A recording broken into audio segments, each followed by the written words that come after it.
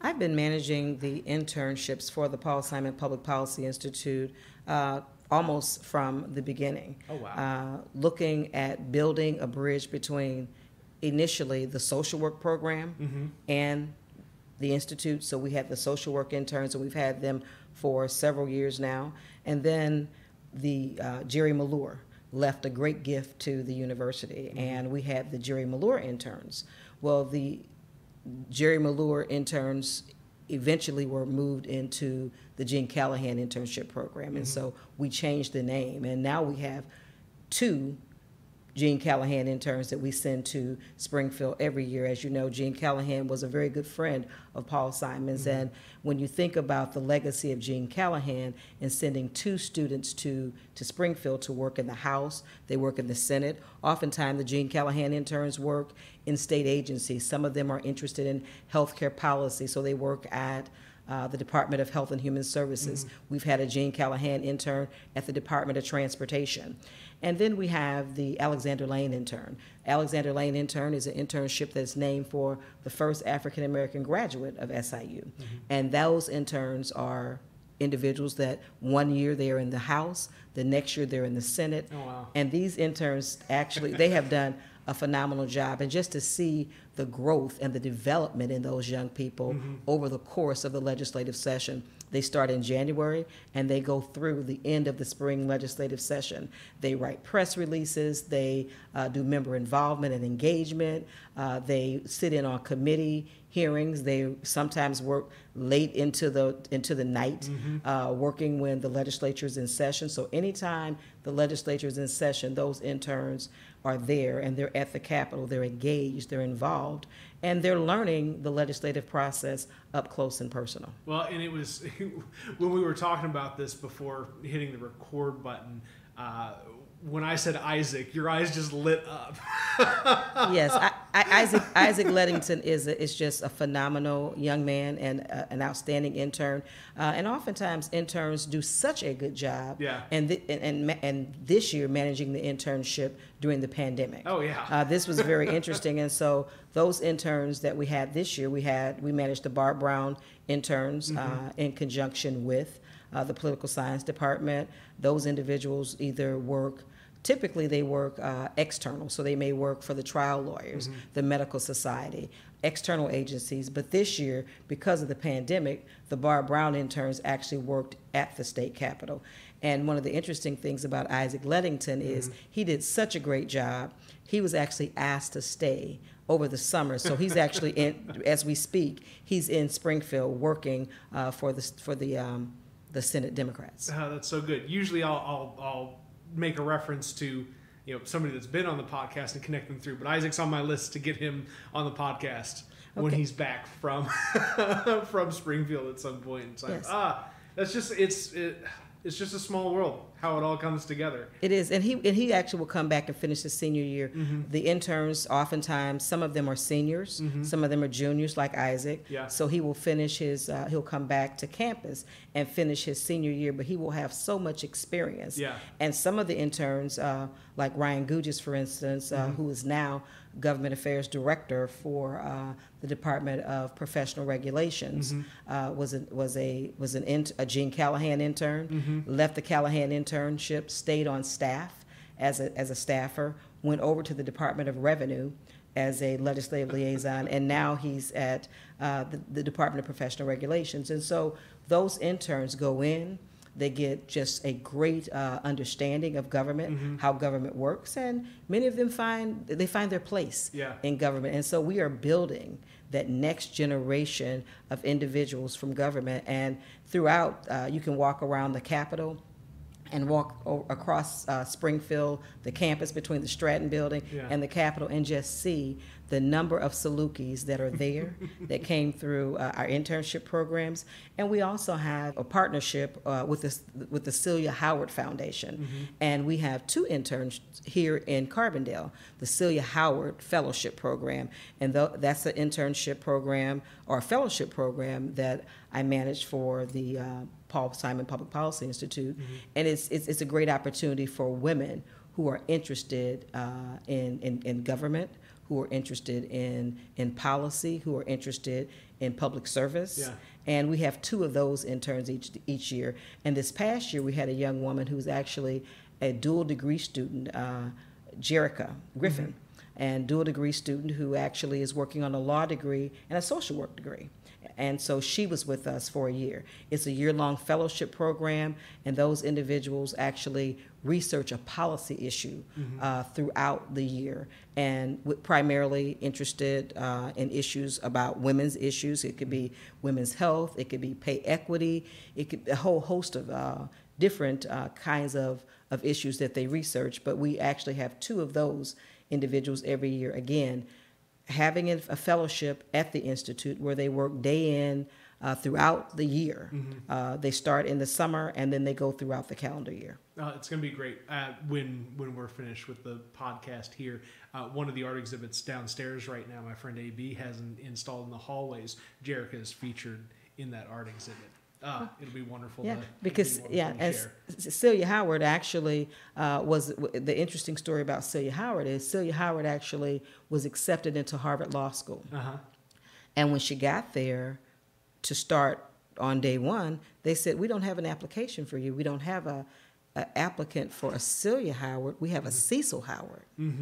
And that was at a time when women were not being accepted into law schools, and so she didn't have an opportunity to go to law school at Harvard. Even though she was accepted, they pulled it back because she was a female. And so she went on to become a lawyer, a very successful lawyer. And she became a lawyer. She went to school in Illinois. This fellowship program, when she passed away, she left an endowment. And this endowment pays for these fellows. And Jerica and other women have had the opportunity to have this year-long fellowship because of this endowment that was left by Celia Howard. And is it strictly for the Paul Simon Public Policy Institute, or is it at different institutions throughout the state? Well, actually, it started off. She left it with the University of Illinois, so they have 14 of them, and they have 14 of them. And because of the work that the Paul Simon Public Policy Institute had done throughout the years, the executive director came to the institute and asked if we would like to manage one of the fellows. And so we got 1 fellow, and we did such a good job. And these young women have done just great in terms of their service and their commitment in giving back. They gave us a second fellow, so now we manage 2 fellows for the Celia Howard Fellowship Program. Oh, wow. And that's through the Federation of Women Business Owners. And just good work grows. Good work grows, and we don't know how into the future there may be more. Yeah. But certainly they are pleased with, and these young women do a fabulous job in terms of the work they do, their commitment to service, their commitment to women. They oftentimes write great papers, policy papers that are distributed on a specific public policy issue. Again, with the emphasis on the impact on women. And I hope that this conversation has an impact for everybody that gets to hear it. Episode 81 of the WTF Carbondale podcast, where we talk to interesting people about their interesting lives and tie it all back to this little old place we call home, Carbondale, Illinois. And Dr. Linda Baker, thanks. I was telling you before, we started recording, just listening to your mind work and the connections that it makes and the way that you're able to just kind of work through the work of others, just be able to see it and know where people are, where they're headed, but where they're landed at now, and just kind of stay plugged into all of those different stories. I really appreciate that. And you were kind of sharing with me as we were scheduling our conversation that you've got a pretty elaborate, interconnected family story in Southern Illinois too. Is that kind of where your interest in the stories of others kind of originates from? Is your own family story? Well, it's interesting. Coming to Carbondale is like coming home. My parents actually met and married. My parents were both from the South, but after World War II, my father came moved back home to Murfreesboro. And my mother had moved up from the South with family. And so my parents met in this area, and so moved on to the Metro East area. My father worked in St. Louis as a welder, and he was a barber because he was a barber in the military. He was in the Army. And coming back, I just driving 13 and 127 now, but literally coming down Route 13, and coming here for the Apple Festival and visiting my grandmother, who lived then on what was called D Street. That's now Williams Street in Murfreesboro. So yes, deep family connection. Love the area. I think it's one of the most beautiful places. And when you think about destination places, we've always had in our family just an affinity for Southern Illinois, the people, the culture, the food, the barbecue. Yes, it's a beautiful area for beautiful people. And when you think about the university reaching back into the community, one of the things I think that this system's president and this chancellor have talked about a lot is the connectiveness with the community. And I see some of the projects that the university is working on, for instance, with the Irma Hayes Center, trying to rebuild that center and to look at that part of town and to say, what can we do to make sure that there's access to health care, that there are after-school programs. And I have the pleasure of being on one of the systems committees that appointed by the president of the university, looking at different communities and the impact that the university system, the Carbondale campus, the Springfield at the medical school, and the campus in Edwardsville, the connectiveness, trying to make sure that these institutions become a part of the community, that we are not just there in the community, but that we become a part of them and we learn the beat of those communities, and making sure that the policies that they're trying to live out in communities, that when we can, we go in, not to say we're the university and we're here to do everything for you, but we're here to help. We're here to help you with your planning. We have the School of Architecture. We're here to help you talk through some of your infrastructure issues. We have the School of Engineering. We're here to help talk through some of those issues that you're having with infrastructure and transportation and schools and after-school programs. So I'm excited about some of the partnerships, especially with the office that's sitting in Springfield. I spend a lot of my time in Springfield, but that's sitting in Springfield, that's working with all of the 3 campuses, and including the dental school, bringing those resources that the university has to bear to assist with people in those communities. Oh my gosh, you're really a connect point for so many different things that are value, like public good value generated by the university. Like you talked about being just on committees. Is this something that you expected when you found yourself like even getting into work with the Paul Simon Public Policy Institute early on? Well, it's interesting because my first conversation was with the former director, Mike Lawrence, and Paul Simon. I had an opportunity to sit down with the two of them, and it was, for me, one of the most fulfilling conversations. One of the first things I remember Paul Simon talking about is when I came here, I was ABD, all but the dissertation. And him saying to me, then in order to be able to be respected on this campus, you need to finish the dissertation. You need to have it done. All but dissertation is probably not going to get it. I'm a United States Senator, and I still have problems walking around on the campus with the academics. He said, you need to finish it. I had come to the university from the Department of Human Services, where I served as the second secretary of that agency. It's the largest agency at the time. It was the largest agency in state government with 20,000 employees. So from a management perspective, I knew how to manage. I managed 20,000 people. I ran all the state-operated facilities as far north as the Evanston area, and then down to Anna. So I knew the scope and the breadth of the state. Had visited and went to the state-operated facilities, had a management team that I worked with that consisted of the directors of a whole host of state agencies, because again, we had combined and made a super agency, because at that time there was a lot of talk about most people that need something need more than one thing. Mm-hmm.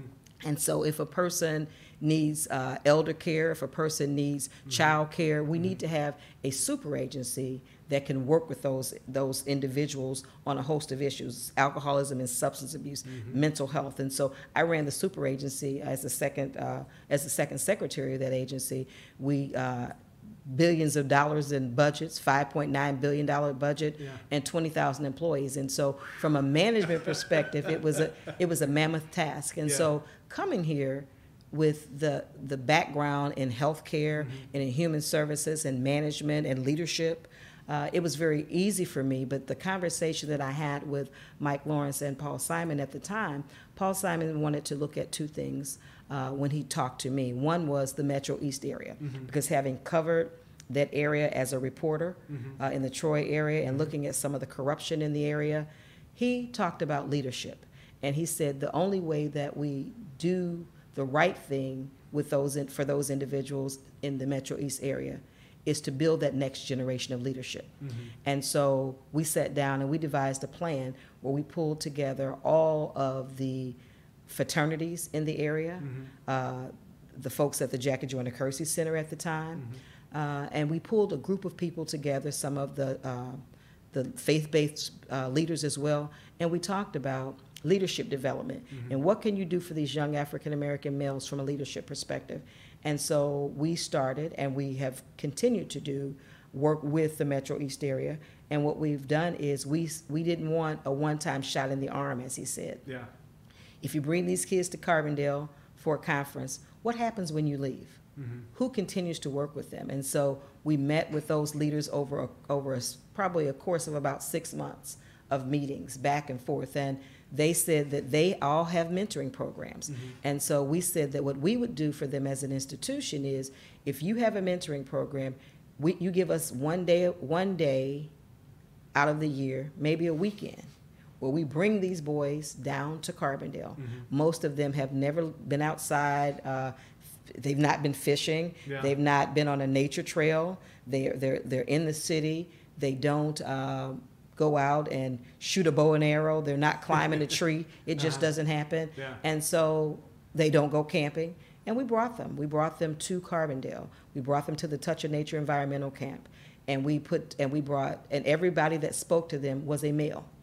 Didn't matter race or ethnicity, but it had to be male, to talk about experiencing what kinds of experiences. And sometimes you can't dream what you've never seen. Yeah. And so talking to them and bringing in different speakers and talking about leadership and development.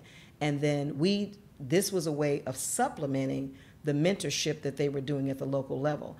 And one of the last things that Paul Simon did before he passed away is he actually attended the very first leadership conference at the Touch of Nature. And I can see him very clearly talking to these young men with this booming voice about leadership and development, and talking to them about their communities and the fact that in order to be able to lift up their community, it was going to have to come from them. They were the next generation, and this was their place, and it was their time. And so when I think about some of those young men, and we keep in touch with many of them, several of them have come to SIU. One I think of specifically is Oliver Keys.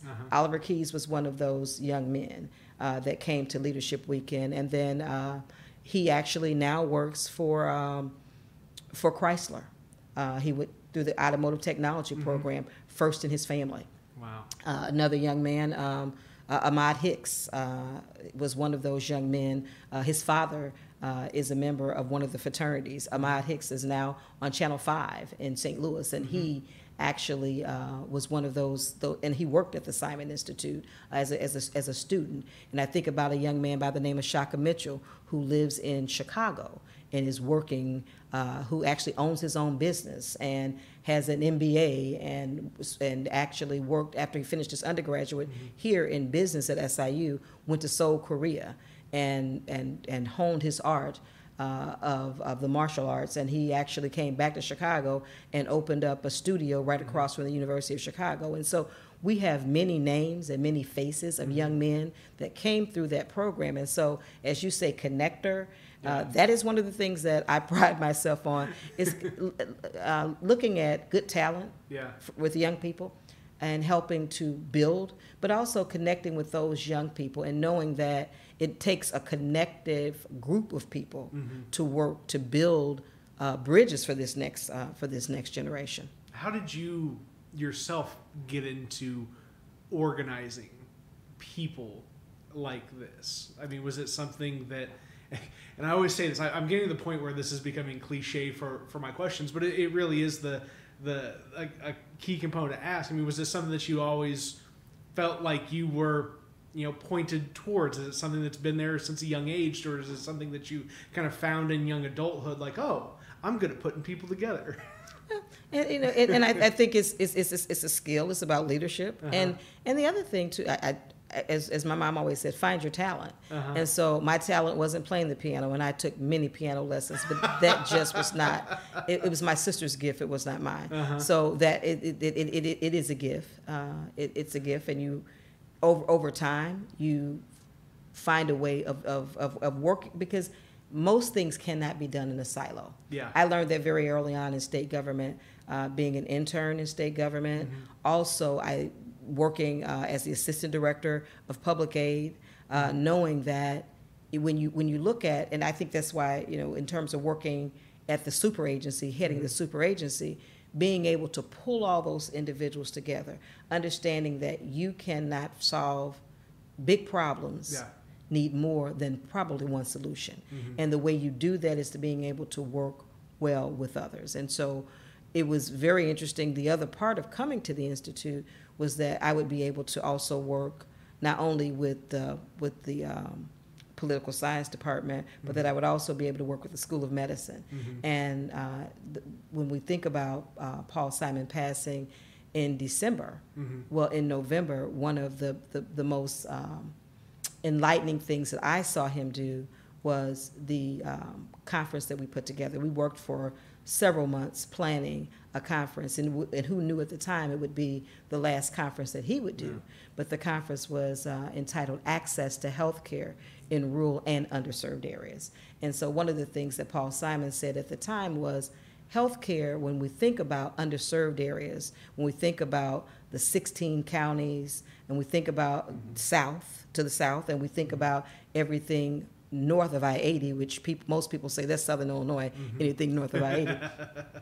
But when you think about the healthcare delivery system, and you think about the social determinants of health, and the fact that people in Chicago have transportation issues in some of those underserved areas. They have transportation issues. They may not be the same transportation issues that we have here, but you may have a situation in an urban area where there's a gang territory, and there may be a grocery store, but you can't get to it because you're not allowed to go across a certain area depending upon what's going on at a particular time. Having to take 3 and 4 children on the train if you don't have a car. That's a transportation issue. Yeah. Just like it is in Southern Illinois, if you don't have a car, trying to get to health care and and food deserts, and trying to get to where there's good food. And so he talked about the fact that we have more in common than we have apart. And so as we think about solving our healthcare issues and healthcare disparities, some of the same healthcare disparities for poor people in underserved areas, they're the same in rural areas. And so he talked about bringing those legislators together, and he talked about bringing those policymakers together, and he did.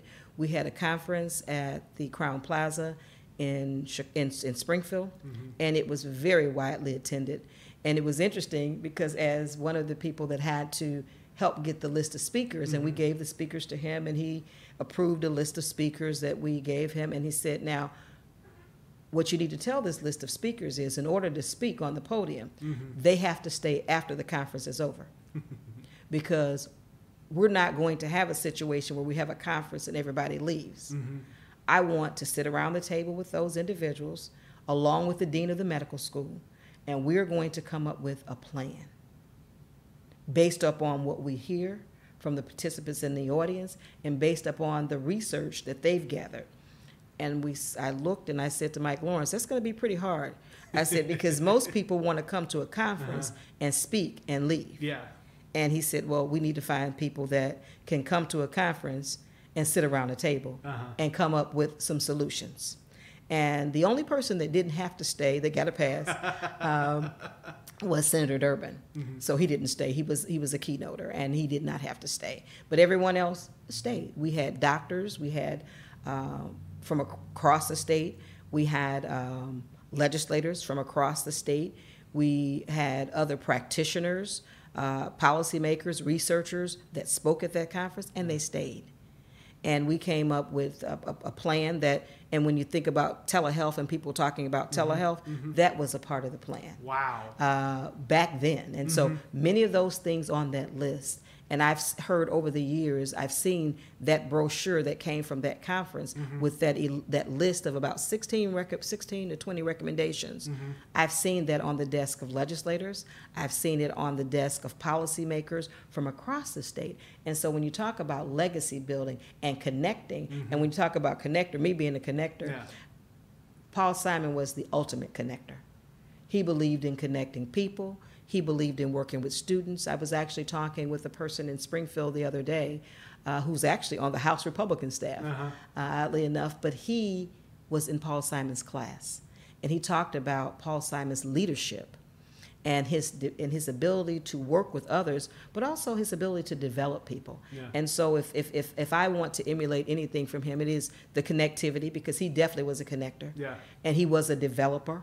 And he was one that, regardless of race or party, that knew how to work with people to get things done. And so, as I said earlier in the podcast, I'm excited about this time for this university. I'm excited to have a systems president who is a connector, who has said to those of us who are on the various committees, whether it be about diversity, whether it be about working with the community, he has a keen sense of what's going on in communities.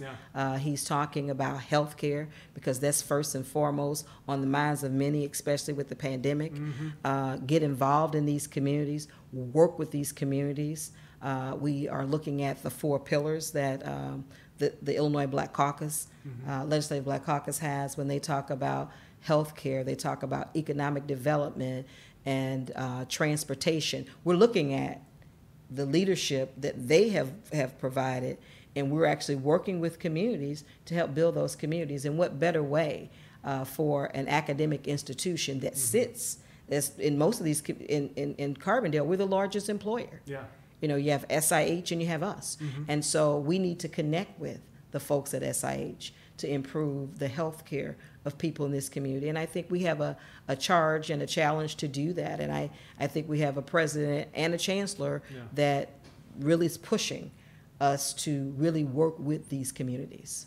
What's it like being able to see things that were on a list that you helped build, over 15 years ago, and then watch them over time become implemented, not just become policy on paper, but actions based in the policy that has been developed? It's a very good feeling. And as I said, to see that brochure, to still see people looking at that brochure. And, we're into like 2.0 now. We actually have had several conferences after that. And Dr. Samir Vora and I have been working very closely together from the School of Medicine. He and Dr. Cruz have really come together and said, okay, we're going to now look at the same kind of approach. And we're approaching it in the same way. We've had a whole host of meetings where we're working with communities and bringing people in to talk about healthcare, to talk about what the School of Medicine can do to help to improve the access to healthcare in these areas, looking at and building upon that work that was done 15 years ago, because we know things have changed. There have been many things, especially with this pandemic. This pandemic has shed a light on many of the things that we already knew.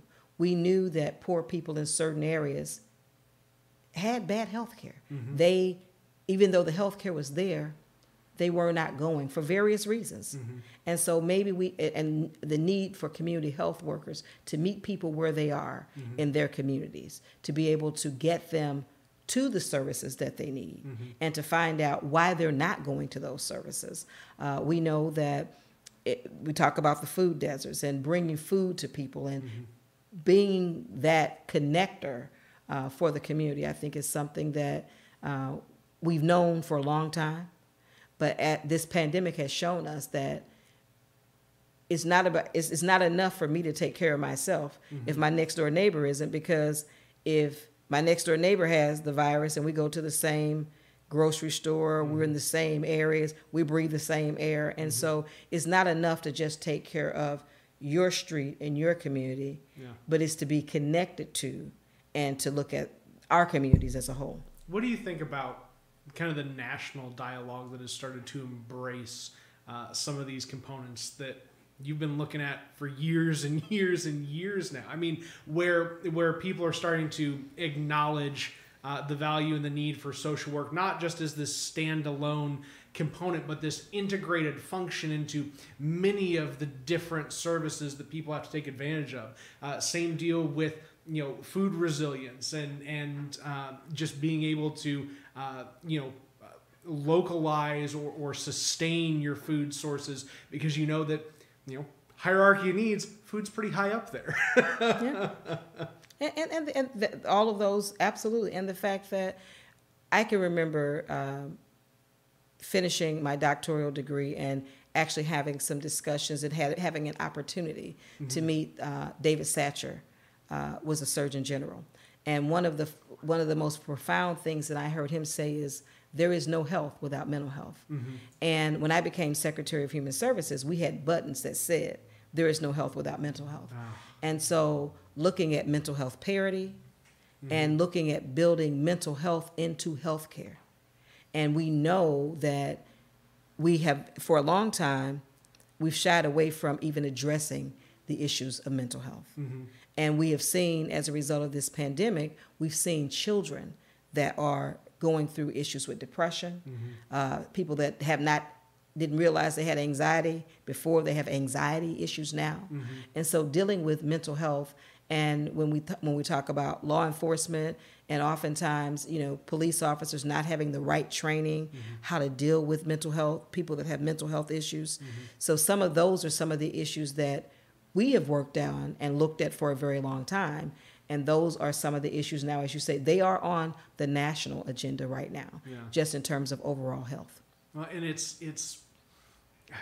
any one person can look at their own silo and say, oh, well, I'm here because I'm here. But the reality is there are so many folks across an ecosystem of lawmakers and workers and policy writers and so on and so forth that have done the work to get us to this point in these conversations. It's not just, oh well, it was an idea one day and now it's here and we're going to push for this policy. It's like it's already been in the works. Like it's been debated, it's been discussed, and sometimes what is the positive that comes out of the tragedy? Yeah.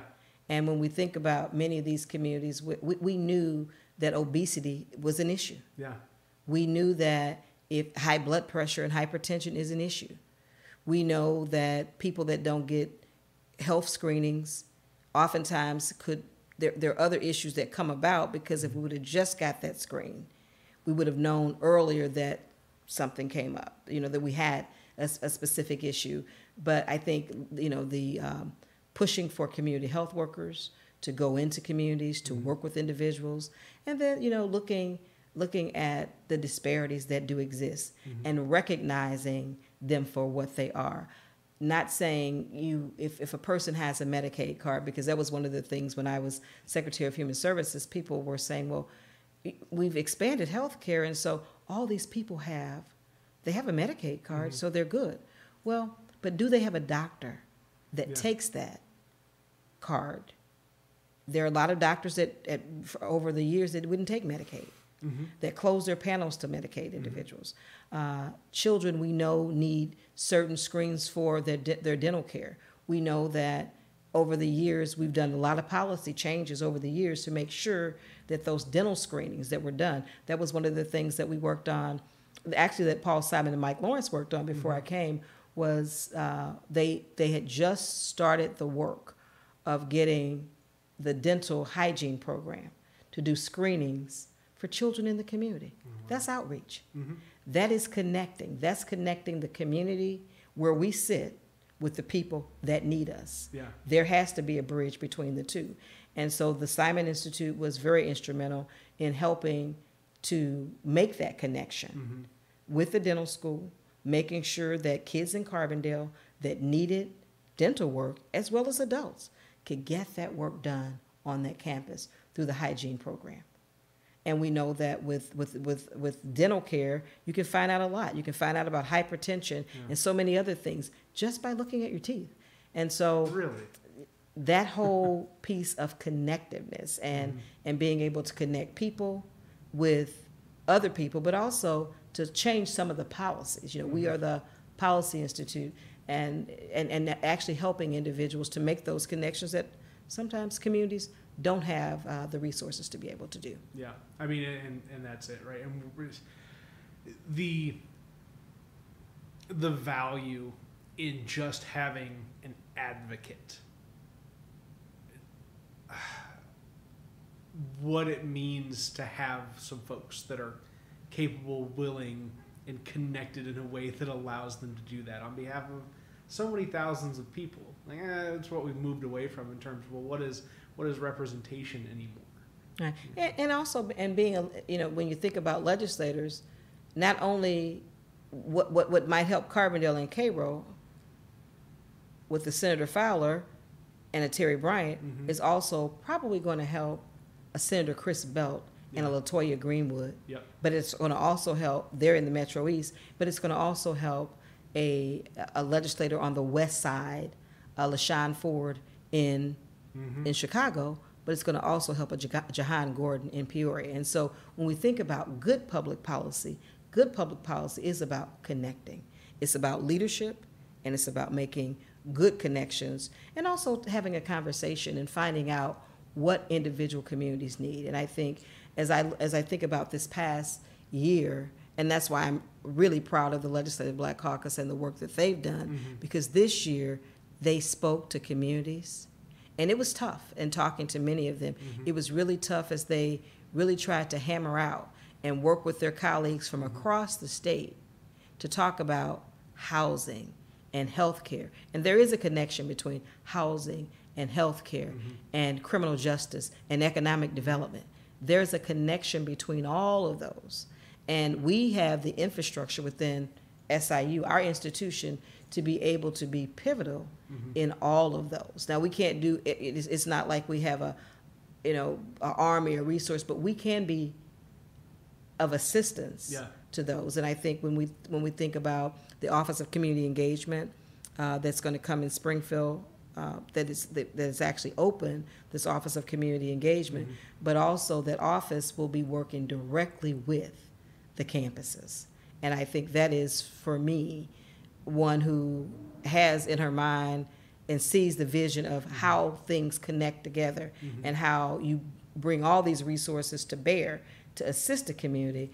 I'm really excited about that work and what it's going to mean for communities. Is it heartening with years into this work to see kind of the spread out again? Started a center point, right, with a handful of folks through the Public Policy Institute, but has blossomed and bloomed into the entirety of the system, this interdisciplinary work, and really finding more folks and engaging more folks in leadership roles throughout the system that see the value in this interdisciplinary work. Not just each school is its own silo, but each school is its own producer of just one thread of yarn that will spin together with all of the others. Oh, absolutely. And when you think about, you have other universities that are part of big systems, and if the system works, all the parts are healthy. Yeah. If they work together and they coordinate and they collaborate. And I've had, as I said, I've had the opportunity recently to work on several of these committees and to see the energy and the synergy among the people on those campuses, to see Dr. Garish in Springfield and to talk to him on and to see how he is pulling together the best collective thinking on these campuses and to talk about what we can do for communities. And that is, I think that's how SIU grows. That's how we grow our student base. Yeah. You know, when people in Carbondale and people in, and I know we're doing some work now with trying to get the folks from Carbondale and surrounding areas, stay home. You know, you don't have to go far away, stay home. Yeah. And then other people that, you know, that may be in St. Louis and in other areas come. And then trying to get people who are graduates and alums, send your kids. And so when you think about what is going on, that's about connections too. Yeah. It's about connecting back with those individuals who may have been here at a very different time when there were lots and lots of students and there was a lot going on. And I think we're building back toward that, but doing it in a systematic way as opposed to a siloed approach. Yeah. Well, and it's going to require. I don't know exactly what to call it. I'd have to look at my emails to reference it, but something having to do with the alumni association, connecting some key alumni with the deans of the newly organized schools, and then finding ways to communicate within that. So I mean, it's happening at all levels too. It's not just like these are conversations that are occurring behind closed doors and it's a plan and we're going to release it and whatever else. These are all actual things occurring from the ground up, from the student that is just stepping off of, you know,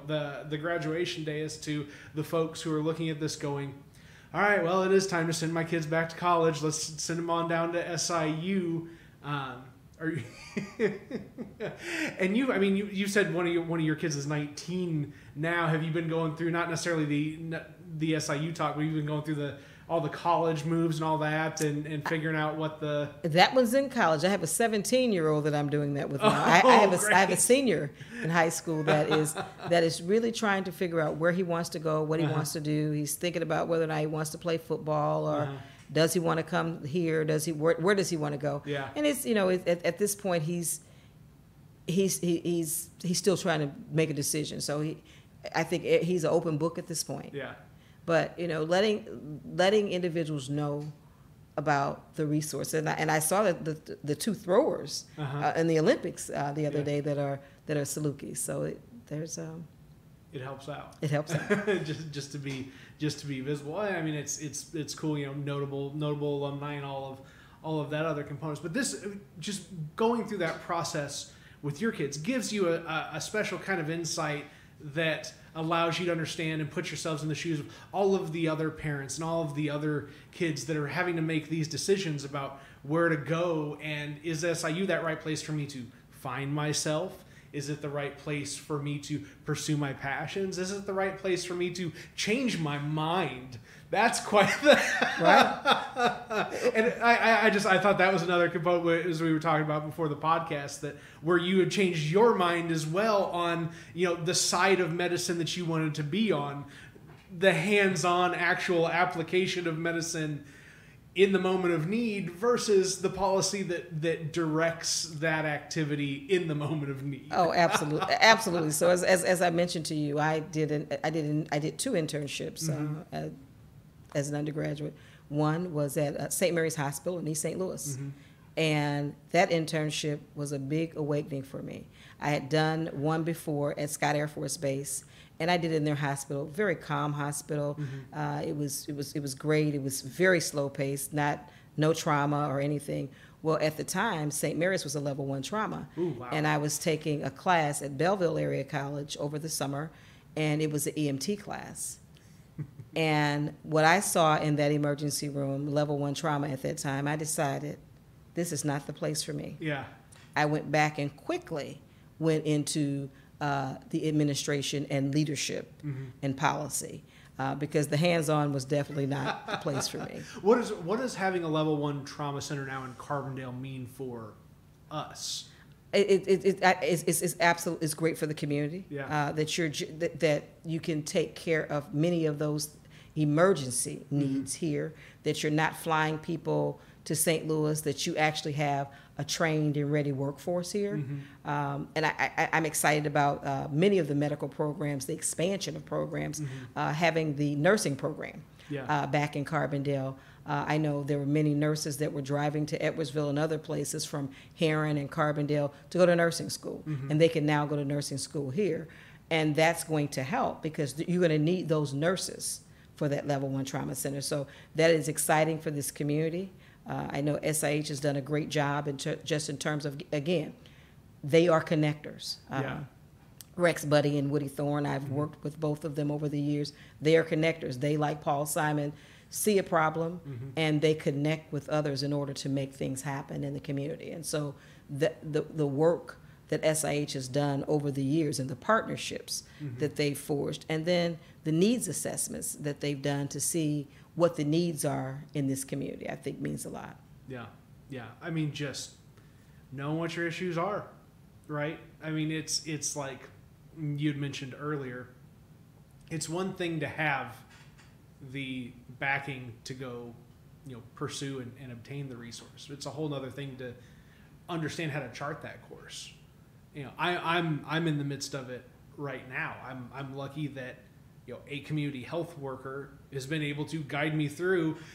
Nathan, go establish your primary care. Nathan, quit ignoring different health issues, because you're not just somebody in your 20s who's concerned about, will I be able to pay a medical bill or not now? Like, there's just no choice. Like, you have to follow through with it when you start hitting a certain point, regardless of the apprehension of, well, how much is this healthcare really going to cost me in the end? Which I imagine just putting efforts in place to help guide people through the healthcare process has yielded a world of positive outcomes. Oh, absolutely, and helping people to find a medical home. Yeah. And the issues of cultural competency are real. Individuals oftentimes don't go to the doctor because they may want a doctor that looks like them, or some people may want a male doctor, some might want a female doctor. Finding a medical home for yourself. And I think having those community health workers that are out there that are connecting with, and the other thing that has really helped healthcare in a large way is the managed care companies working with and managing the care of individuals, as opposed to the individual just going from place to place, being able to find a healthcare home where you can go, and if you need specialists and others, getting that care that way as opposed to the emergency room. What do you see as kind of the next steps in healthcare policy, whether it's statewide or nationally, that are just kind of, this is where we're going to be in 5 or 10 years, having known what the past couple of decades have looked like, getting us to where we are now? Well, I think with what we have been shown in terms of the pandemic, I think there's going to be more attention to prevention.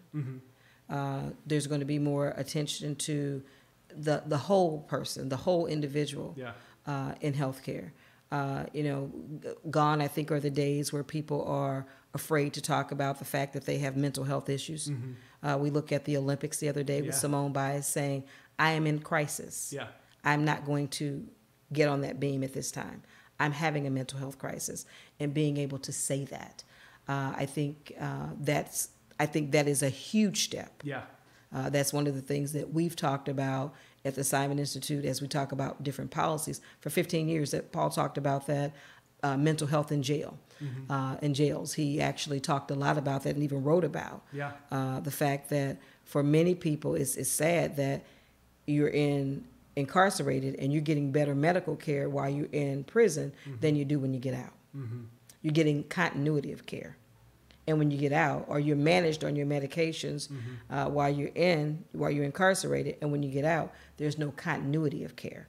And so I think as we move forward and see all of the disparities in healthcare, that we knew they were there. we look the other way. But I think, one of the things that often, women have talked about, and especially women of color, in terms of healthcare and providers not listening, the pain threshold and the number of African, when we talk, my dissertation, I looked at healthcare disparities years ago when I did my doctoral dissertation, and looking at healthcare disparities and looking at the number of mothers that died at birth, and disproportionately those are poor mothers, but even greater, to a greater extent, they're mothers of color. And so looking at healthcare disparities, I think the lens is off, the curtain is back. We know that the disparities exist.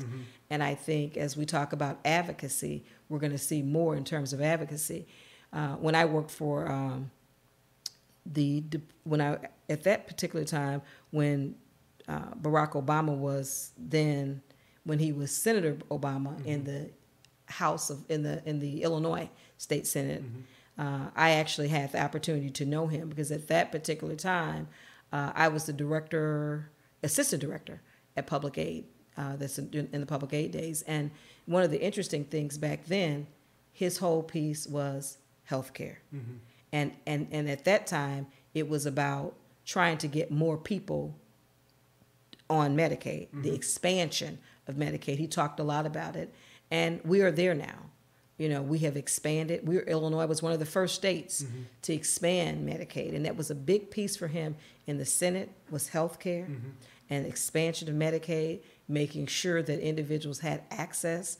When he got to Congress, he continued to fight that fight, and of course he fought it when he became president and continued to fight the fight about health care expansion.